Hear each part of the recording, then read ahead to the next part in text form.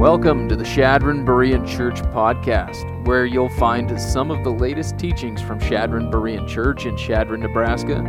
We are a loving community of believers growing in God's grace in Christ together. The heartbeat of our church is to have deep roots in the Word of God and to bear fruit by passionately applying it to our lives by His power for His glory. And we thank you for joining us.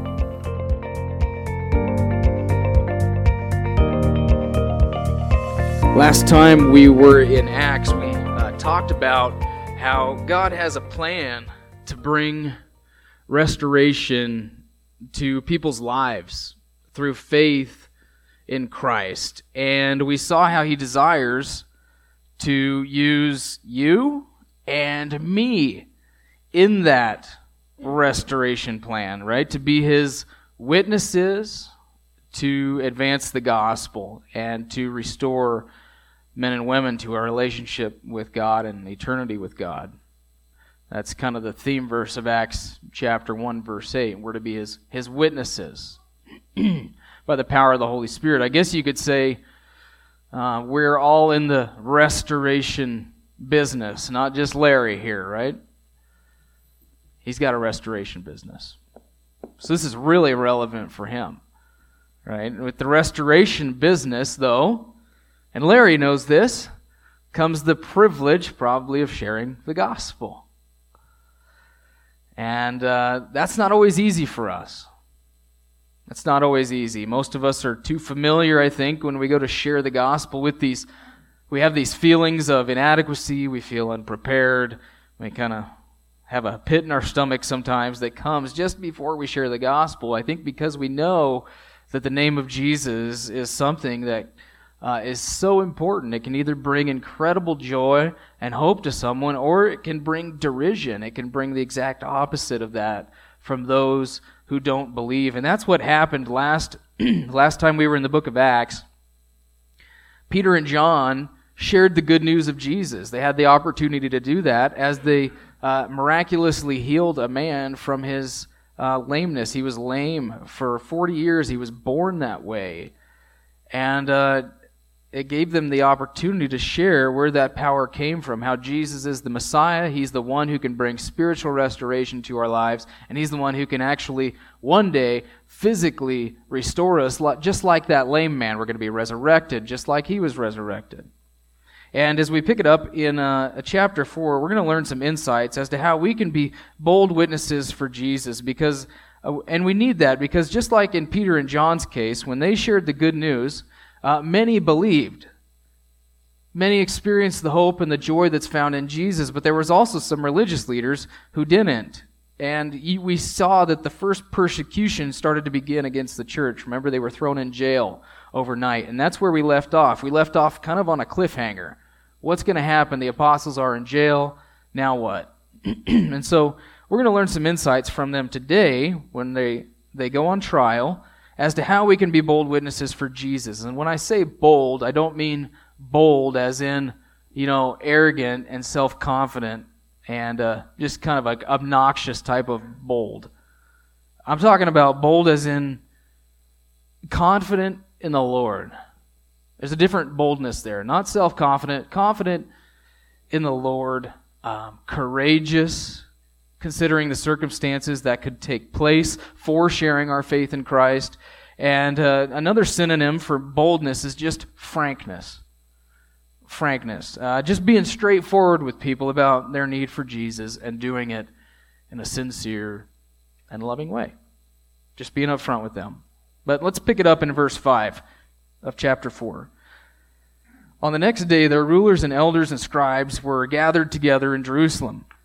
And Annas the high priest was there, and Caiaphas, and John, and Alexander, and all who were of high priestly descent.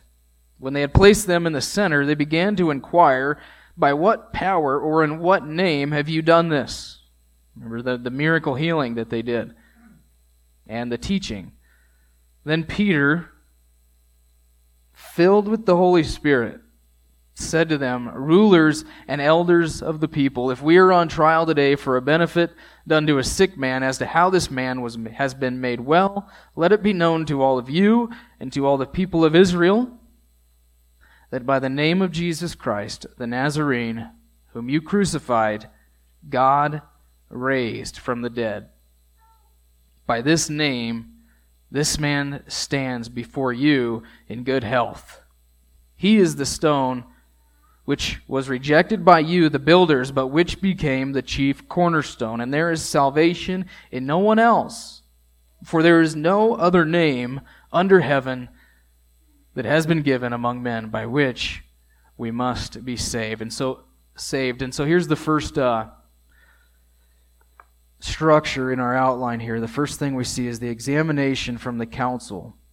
Verses 5 through 12. Peter and John, they're in jail overnight. The next day they come and they stand before the same exact council, mostly that Jesus stood before.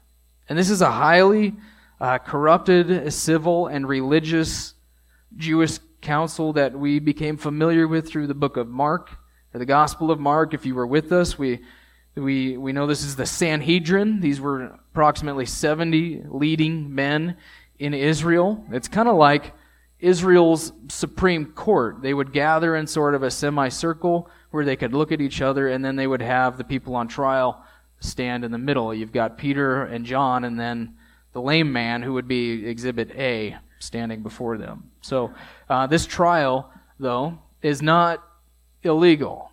This is actually within their jurisdiction because the Mosaic Law specified in Deuteronomy chapter 13 that when someone performed a miracle and used it for teaching, say a prophet comes along in the Old Testament and does a miracle, uses it for teaching, they had to be examined to maintain the purity of Israel's teaching and their devotion to the God of Israel. So if their teaching was used to lead men astray from the God of Israel, and they were responsible actually to stone them in that theocratical government. And so the question here, what power or name have you performed this in, is really a loaded life or death question for them based on how they respond. If it's in any other name other than the God of Israel, Yahweh God, or connected with the Messiah that the Old Testament scriptures prophesied, boy, if this was Old Testament, their life would be on the line. Right? But we know that they're also under Roman authority, and so they don't have the authority to take anyone's life at this point. So anyway, that's why Peter connects Jesus with Old Testament prophecy. Do you notice he quoted the Old Testament there, Psalm 118? And notice this. His reply comes as he's filled with the Spirit. 4 key words in our text today. Filled with the Spirit. Something I want to reiterate throughout the book of Acts is that every believer in Jesus Christ who has accepted Jesus Christ as their Savior is indwelt by the Holy Spirit the moment they believe. That's something permanent. It happens only once. You've kind of got a chart or an outline in your notes about the differences between Spirit baptism, indwelling, and filling. The New Testament, clear New Testament teaching affirms that it is impossible to be a Christian and not be indwelt by the Holy Spirit. However, to be filled with the Holy Spirit, like Peter is here, is to say that a believer is controlled or being empowered by the Holy Spirit. Okay? Those who are filled with the Holy Spirit are not walking in legalism. They're not walking by performance-based standards, trying to be good enough for God. You know, it's not like that. It's not licentiousness. It's not saying, well, I'm saved so I can live whatever way I want. No, they're walking by the Spirit, not by their sin nature. We talked about this in Sunday school this morning. They're yielding their lives to God, walking by grace through faith in Christ. Okay? They're yielding their lives to God. They're depending on Him. Bold witnesses. If we're going to be bold witnesses, confident witnesses, we've got to be Spirit-filled. We've got to be walking in the Spirit. We'll get to this later in verse 31, but the Spirit-filled believers You see there at the end of this, our section today, it says, they were filled with the Spirit and began to speak the word of God with boldness, with confidence, with assurance, with frankness. And so when we go to share the gospel, we've got to make sure that we're Spirit-filled. We're yielding to and depending on the Spirit of God to do His work in someone's life, right? And to do His work in us, to give us the words to say, and in His Holy Spirit to convict people of their need for a Savior, of their sin and their need for a Savior.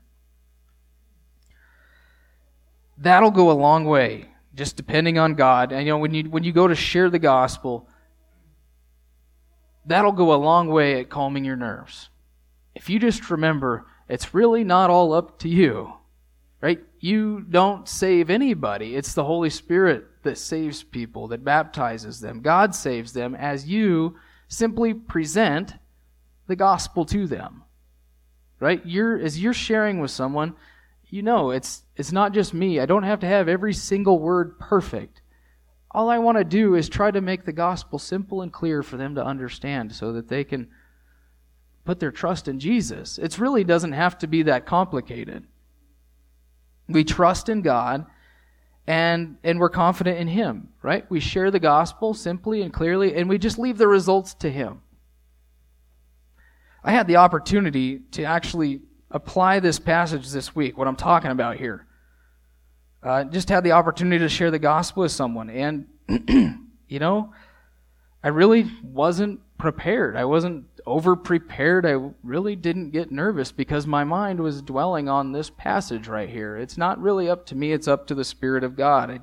You can trust God. You can relax. One of the things that I think is good for us when we're sharing the gospel that can help us share the gospel is just to ask that person questions. Ask them where they're at. Ask them what they believe. I mean, where's their hope? Where's their doubts? Where are they at? What's their background? What kind of church background have they had? I just asked this person, I said, do you know what the gospel is? I mean, can you even tell me what it is? Oh, okay. Well, then here, let me share with you what it is. It's pretty simple. And as you ask them questions, you'll start to sense which scriptures will help lead them to Jesus. But notice as well that one here, Spirit-filled preaching and teaching and witnessing does not guarantee outcomes of belief. It does not guarantee that someone's going to believe. Peter here is filled with the Holy Spirit, right? And these men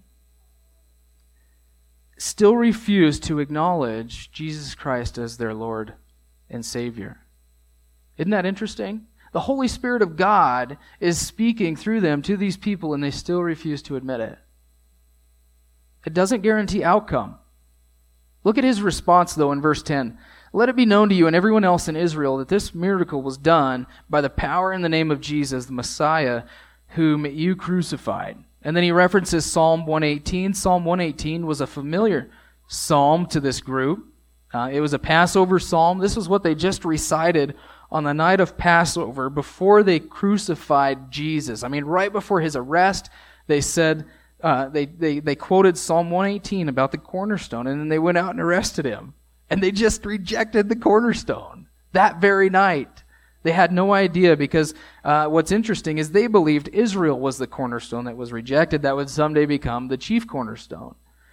However, it's not Israel, it's Jesus. And they fulfilled the psalm by actually rejecting him. And so think about this. Today what is a cornerstone? We build our buildings out of sticks and drywall and screws and things like that. But back then, even back into Job's day, they built with stones, and they would start with one large stone that they would set in place. So I'm going to level the ground. I'm going to set this stone right where it needs to be, and every other angle that comes off of that stone is going to guide everything else in the construction of that building.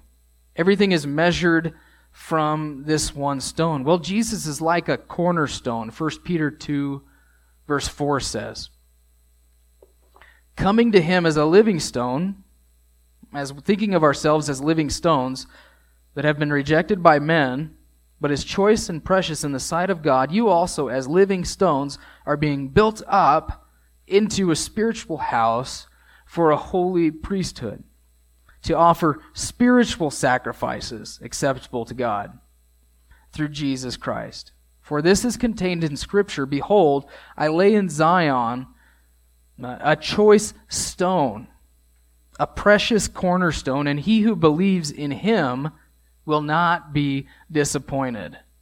This precious value then is for you who believe.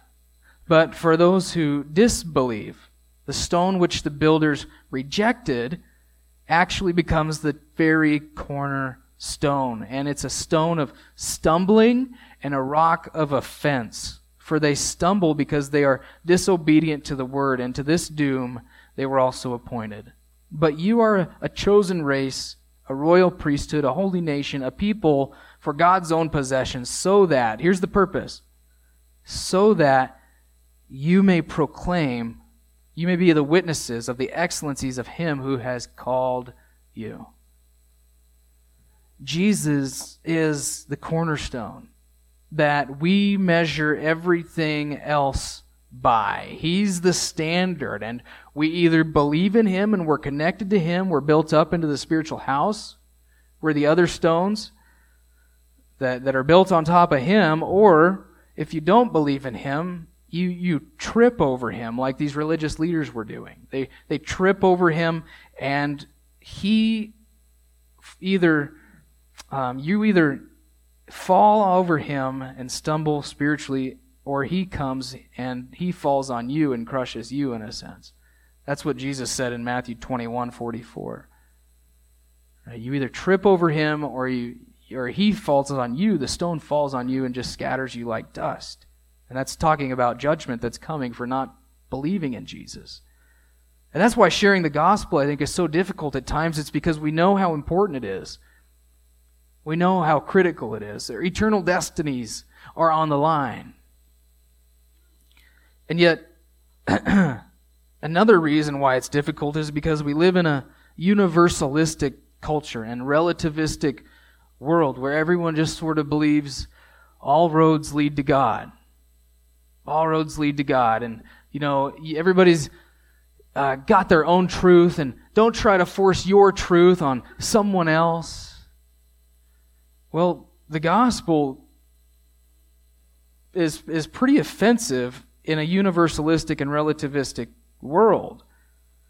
Okay? Anyone who wants to think all roads lead to God are being really illogical when it comes to the claims of Jesus. I mean, Jesus said, I'm God, I'm the only way, the truth, and the life. No one comes to the Father but through me. If that's true, I mean, that's either true or false, right? It's either true or it's not. All roads can't lead to God if that's true. So our culture is increasingly against the exclusive claims of Christ because the gospel upsets that status quo. It upsets relativism and universalism. And it's possible, and I hope this isn't true, well, according to the book of Revelation, we know it's true sometime, hopefully not in our day, that there's going to come a time when just saying that Jesus is the way, he's the only way, is going to be considered hate speech, and it's going to be illegal to share the gospel. Because the gospel's just too exclusive. It's like that in places in the world today. Illegal to share the gospel in Morocco, in North Korea, right, in that 1040 window, all the way across there. There's all sorts of places where it's illegal to share your faith in Christ. But they cannot stop. And we cannot stop. Why? Because this is about eternal destinies. It's the most essential message in the world that meets man's most essential need. For people to be saved from their sins through faith in Jesus Christ and restored to their everlasting life with God, a relationship with God. And that's what Peter does here. He can't stop. Peter's bold. He puts his life on the line for the testimony of Jesus here in this passage. And that's more amazing when you consider the fact that just a couple months ago, Jesus was on trial before the same group, and where was Peter? Peter was outside at the fire, and he was under fire from a slave girl. Hey, you're one of Jesus' followers, aren't you? And he denied it, right? I don't even know who you're talking about.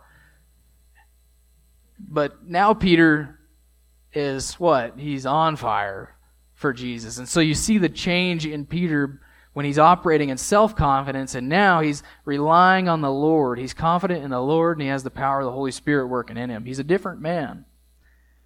And it's neat. He turns the table of accusation actually around on them, and he puts them on trial before God. Did you catch that? He says, you're accusing us of doing something good in your Messiah's name, whom you crucified. So he turns the tables on them. And Peter is able to be bold like this because he knows Jesus Christ. He knows his eternity is secure. He's not living for himself anymore. He knows this life is not all there is. He's living for eternal matters. He knows Jesus Christ has conquered death. He knows the Spirit of God has come. So he's not living for this life anymore. He's not living for his own glory. He's not looking to a kingdom on earth anymore necessarily. He's living with eternity in mind. Something far more worthy to live for than just a comfortable life now. I mean, he has a hill worth dying on, a mission worth giving his life for, and it's the good news of Jesus Christ. He's going to give his life for it. Jesus said he was going to go in the same way that Jesus went. He was going to be persecuted to death. But Peter didn't know when it was going to happen. He could have had it in his mind that for this message, they're going to take him out anytime. But he understood to live is Christ, to die is gain. Amen? Secondly, let's look at the council's resolution in verses 13 through 18. As they observed the confidence, and some of your translations read boldness, the boldness of Peter and John, and understood that they were uneducated, and untrained men, they were amazed, and they began to recognize them as having been with Jesus. And seeing the man who had been healed standing with them, they had nothing to say in reply. But when they had ordered them to leave the council, they began to confer with one another, saying, "What shall we do with these men? For the fact that a noteworthy miracle has taken place through them is apparent to all who live in Jerusalem, and we can't deny it. But so that it will not spread any further among the people, let us warn them to speak no longer to any man in this name."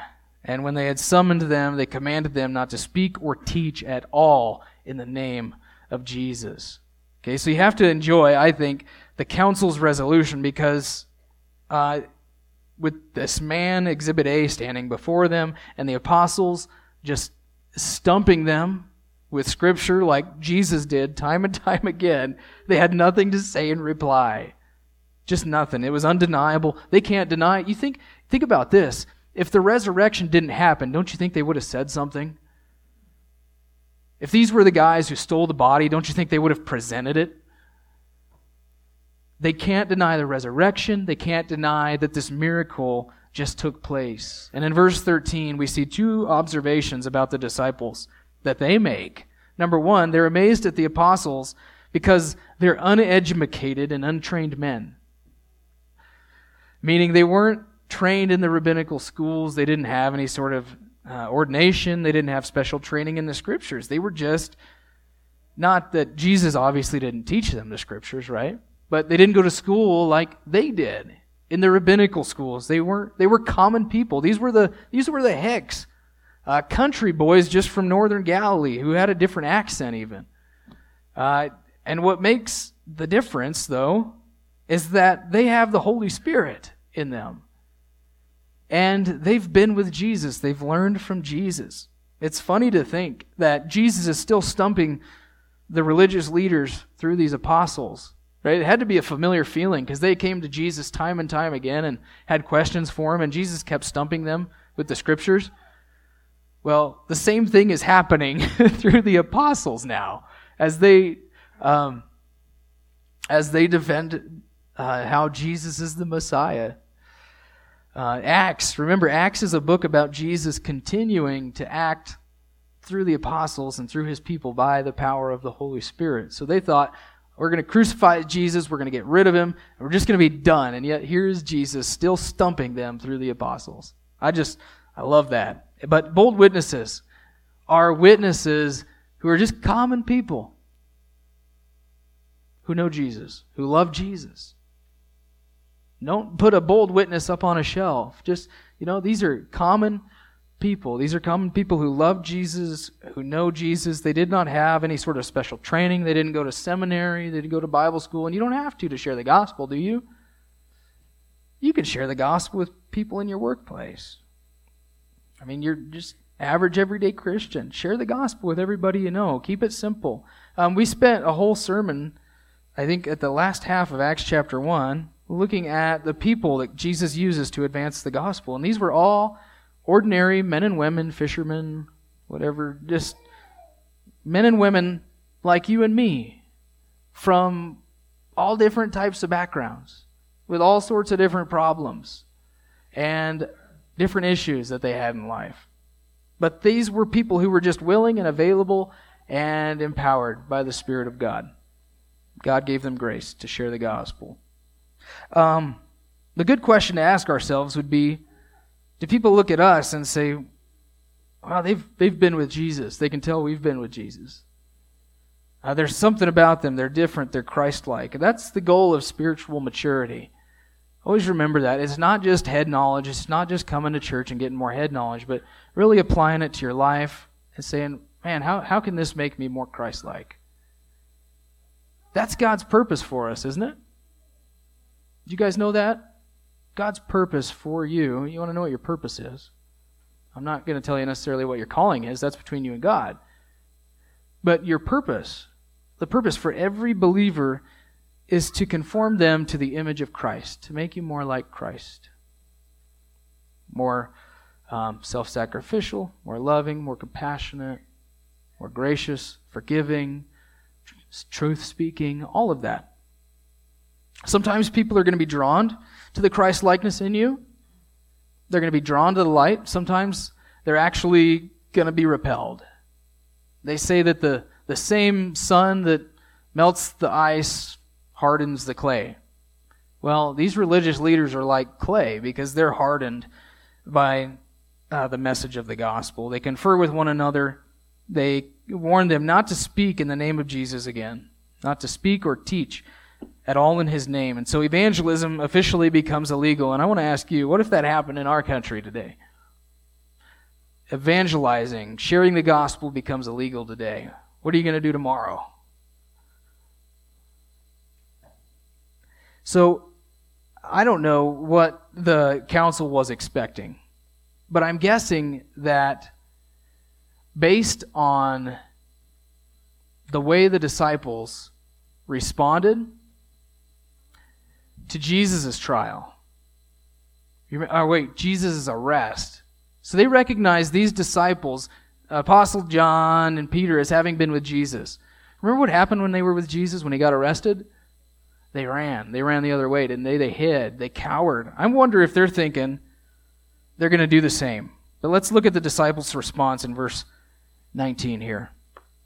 Peter and John answered and said this, "Whether it is right in the sight of God to give heed to you rather than to God, you be the judge. For we cannot stop speaking about what we have seen and heard." When they had threatened them further, they let them go, finding no basis on which to punish them. On account of the people, because they were all glorifying God for what had happened. For the man was more than 40 years old on whom this miracle of healing had been performed. And so the apostles' response had to have surprised the rulers a bit. They didn't cower, and they actually used their own argument against them. I think these religious leaders were used to responding to Roman authority the same way. We've got to obey God rather than men. In other words, the law of God supersedes the law of man. God's moral law supersedes the laws of man. But the point for boldness is made here that if we're going to be bold witnesses, obedience to God has to be prioritized above obedience to man. Obedience to God comes first. Why? Because God is the ultimate judge that we've all got to answer to. Whenever there's a figure of authority somewhere, maybe a government figure that tells us to do something that brings us into direct conflict with God's word, at that point, resistance is necessary. And it's okay. You're obeying God and not man.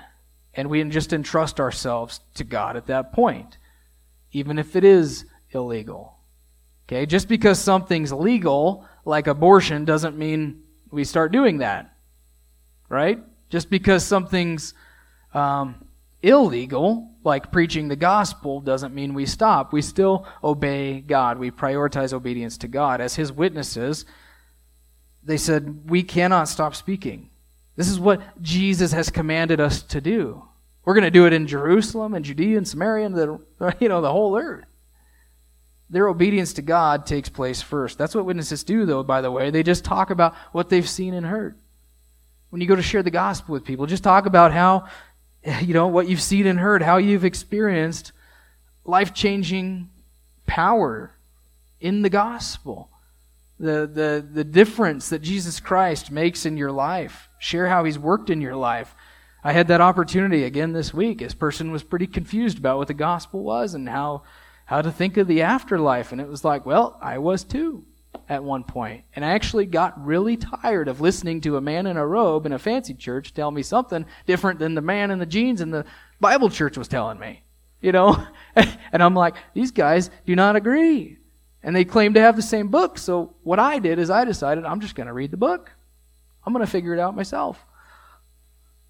And I just read it over and over. And I came to the conclusions, obviously, that I have. Jesus Christ is the way. He's the only way. And it's by grace through faith in Christ. Not by works, so that no man can boast. Anyway, it's critical that we learn to talk about what we've seen and heard. It's critical that we talk about the gospel, because if verse 12 is true, then there's nothing more important. I mean, if Jesus Christ is the only way, there's nothing more, then there's nothing more important than sharing the hope and salvation that's found in Christ. Because if people don't have Jesus, they don't have life. They don't have Jesus, they don't have hope. As a result of their stance, though, look at how the council responds. They further threaten them. They've already threatened them. Now they're going to threaten them further. And I think the only thing that, humanly speaking, the only thing that saved their tails this day was the favor that they had with the people in verse 21. I don't think it would have been politically astute for the Sanhedrin to go ahead and punish these guys, to actually do something with them, to harm them, because, they were man pleasers, not just God pleasers, and they were pleasing themselves. But notice the second response that they have. Number one was prioritize obedience to God. The second response is prayer. Prayer, verses 23 through 31. And this, by the way, guys, is, to me, this is one of the most monumental prayers in all of Scripture. This has stood out to me ever since the first time I read it. When they had been released, they went to their own companions and reported to all the chief priests, and the elders had said to them. And when they heard this, they lifted their voices to God with one accord and said, O Lord, it is you who made the heaven and the earth, and the sea and all that is in them, who by the Holy Spirit, through the mouth of our father David, your servant, said, Why did the Gentiles rage, and the peoples devise futile things? The kings of the earth took their stand, and the rulers were gathered together against the Lord and against his Christ. For truly in this city were gathered together against your holy servant Jesus, whom you anointed, both Herod and Pontius Pilate, along with the Gentiles and the peoples of Israel, to do whatever your hand and your purpose predestined to occur. And now, Lord, take note of their threats, and grant that your bondservants may speak your word with all confidence, while you extend your hand to heal, and signs and wonders take place through the name of your holy servant Jesus. And when they had prayed, the place where they had gathered together was shaken, and they were all filled with the Holy Spirit and began to speak the word of God with boldness. So that's the second response. They take the situation to God in prayer. Just talk about spiritual instinct, right? That's the natural thing to do. Sorry, I've got to obey God. Sorry, we're going to take this to God in prayer too. And He's sovereign over this whole situation. The disciples return to the core group. That's what they do. This is probably a terrified group at this point. And they just pray. Look at the key element in their prayer. It's God's sovereignty. They acknowledge that God is creator. I mean, if God's the creator, that means He's greater than everyone. Everyone's life originates from Him. And that's what Jesus, that's what they recognize is happening in Jesus. They don't look at the cross as an accident, do they? Like, no, this was prophesied since Genesis chapter 3. I mean, this is what all the prophets talked about. It was predestined to occur. They know no matter what happens, God's in control. He can overrule. And look at Psalm 2. They quote Psalm 2 here. And it goes along with this thought. This is a divine kingship psalm, talking about God as king. Yeah, we've got these earthly kings, but God is the King of kings. This psalm ultimately, I think it's talking about the end times, when the earthly kings gather against Jesus Christ. Revelation 19, Revelation 20, that sort of imagery, but they're drawing application from it for what just happened with Jesus when Gentiles and Israelites gathered against Jesus to crucify Him. And what's neat is this psalm depicts God in heaven ruling over all of these puny kings that are on earth. You should go and read this. This is a really great psalm to read whenever there's a wicked ruler in power. It says, "He who sits in heaven laughs." The Lord just scoffs at them. Like, what are you puny kings going to do? I mean, God's the real King of kings. And note that they don't ask Jesus to remove all of their threats either. Oh, Lord, yeah, you see this. We're under persecution. Just remove it. They say, no, Lord, just take note of their threats and give us confidence. Give us boldness. If we're going to be bold witnesses, prayer is necessary. Prayer is what brings power. You see the power right there in verse 31. He empowers them to speak the word of God with boldness. Prayer brings perspective to say that God's in control and I'm content with God's will, whatever form it takes. We express our trust in God. We refuse to live in fear of man through prayer. And notice how God responds. He responds with a good shake. Not a handshake, though. I mean, the place that they're in is shaken, literally, like an earthquake. I think it's God's way of saying, I'm here with you. I hear you. I'm with you. My spirit is with you. Even though you can't see me, He makes His presence known among the church. And I think that's fantastic. I love his early affirmations that He's with the church and the apostles like that. Next time, He will affirm His presence as they deal with corruption within the church. It's a different form of affirmation. We'll look at more at that next time. Ananias and Sapphira. But the last verse today, verse 31, I think really just brings us full circle. They're filled with the Spirit and they begin to speak the word of God with boldness. What does it look like to be filled with the Spirit? A lot of people today would say, well, it's speaking in tongues. Well, that only happens a few times in Acts. Beyond that, it looks like this. They begin to speak the word of God with boldness. I think that's it.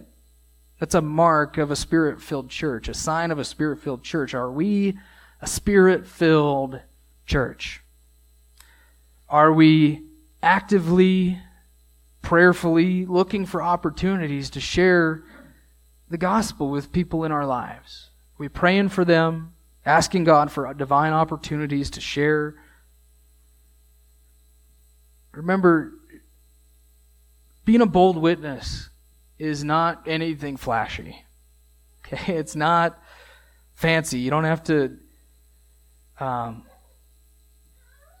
have any sort of perfect pat response for every single question they have. You don't have to show off. You don't have to be bold. You're like arrogant kind of bold. You just want people to really understand what Jesus came and did for them, right? Help them understand why Jesus is the only way. Why it's illogical to think all roads lead to heaven. Well, that can't be true because Jesus said this. And he's either a Lord or a lunatic or liar. Well, why is it Jesus' death that is so special? Well, because he wasn't born like every other man. We celebrate this at Christmas. He's God in the flesh. He became a man. He was born of the Holy Spirit through a virgin. And he's God himself, and so he didn't have the sin nature that Adam had, and so he can therefore go to the cross and pay for our sins. See, he never sinned. Sin deserves death, but he never sinned, so he didn't deserve to die. He didn't deserve to die, but he died anyway for you and me. Makes sense? Or you should just explain things. Explain the incarnation to people. Explain Jesus. Explain what he did. It's really simple. Keep it simple. Trust the Lord to do his thing in their hearts. Don't overthink it. Ask questions so you know where they're at, so you know how to help them understand what Jesus did for them. Yeah, some people aren't going to believe it, even though you explain it simply and clearly, but you know, there's people who are, okay? God has people in every city, I think, waiting to hear the gospel. And I think this week I got to see someone come to trust in Jesus Christ as their Savior. And the look of hope and joy in the eyes, I just can't get it out of my mind. Some people aren't going to believe, but some people are, and you're going to give them joy, and you're going to give them hope. Eternal joy, eternal hope, eternal life. And if you're here today and you're afraid to die, because you just know something's not right between you and God. You know it's there. You need to know that even though something's not right between you and God, you know you were made for a relationship with God. You need to know that. You were made for a relationship with him. However, our sinful disobedience, our rebellion against God, God is holy, and our sin against him has caused a separation between us, between a holy God and sinful man, and the result is death. The Bible says, for the wages of sin is death. What we've earned for our sins is death. And that's, biblically, we're talking both about spiritual death and physical death. However, God so loved you that he gave his only begotten Son, so that if you believe in him, you can be born again spiritually by the Spirit, just like we've been talking about. And you can have everlasting life with God. You can have that relationship restored through faith in Christ. He so loved you that he came into this world himself and he died for you. A death that he didn't deserve. He took your penalty. So now you can be born again, and when you die, you can be in heaven with God forever. If you believe that, look at 1 John 5 with me. If you believe that, look at 1 John 5. Because I want you to have assurance today. The Bible doesn't mess around with this eternal destiny stuff. It doesn't leave you hanging here. Like, oh, if you believe in Jesus, you may have it or you might not have it. You might go to a sort of temporal place to be punished for a while still and then go to... No. You either have eternal life or you don't. Look at 1 John 5. 11. This is the testimony. This is the God's testimony, okay? God has given us eternal life, and this life is in His Son. He who has the Son, well, he may have the life. We don't really know. Is that what it says? He who has the Son has the life. He who does not have the Son of God does not have the life. So if you have Jesus, what do you have? Life. Eternal life. If you don't have the Son, what do you have? You don't have life. You don't have spiritual life. You won't have everlasting life. But look at this. If you have the Son, you have the life. This is you can't get more black and white than this, can you? This is so clear. John says, "These things I have written to you who believe in the name of the Son of God, so that you may know that you have eternal life." And I trust that, and I pray that that is your testimony this morning. You have the Son. If you don't have the Son, just pray, "Lord God, I'm a sinner, and I need Jesus to be my Savior. I need this life that you're talking about in your